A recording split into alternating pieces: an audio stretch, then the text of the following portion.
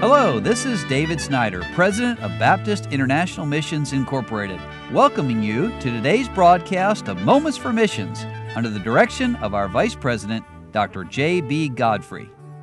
Well, I'm going to switch sides of Africa today. Yesterday, I told a story given by missionary Bob Mack on the west side of Africa and Ivory Coast.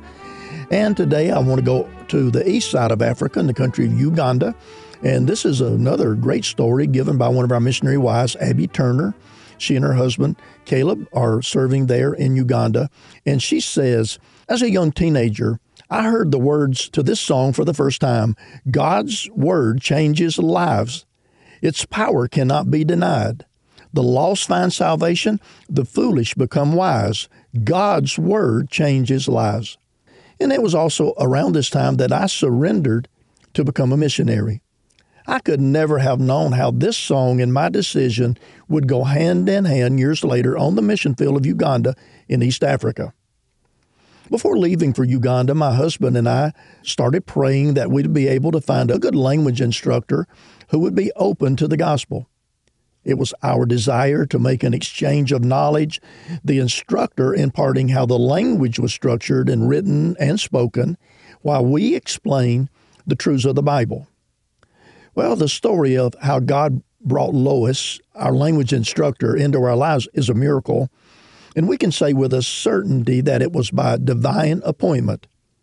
As Lois taught us, we would mention things about God and the Bible throughout our conversations, never realizing the impact this had on her conscience.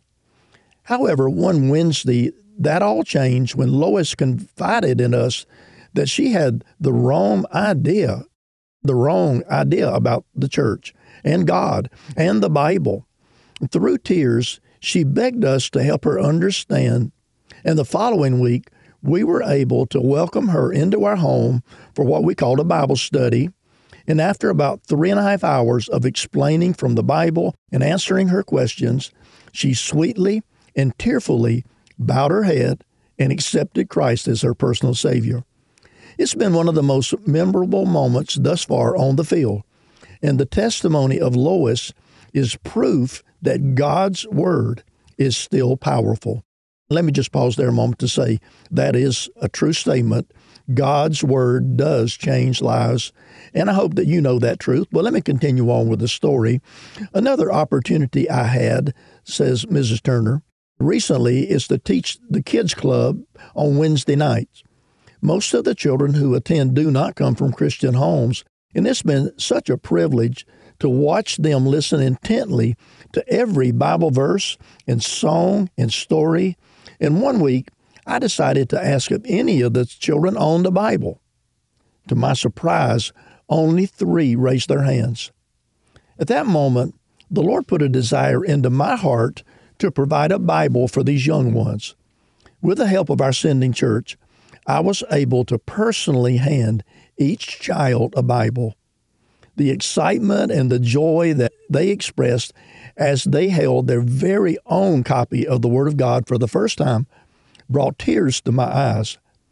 I realized, as the psalmist wrote in Psalm 119 in verse 72, these children believe that the law of thy mouth is better unto me than thousands of gold and silver. Their sincere love for the Bible is something every Christian should emulate, and I'm so thankful that God's Word still is changing lives.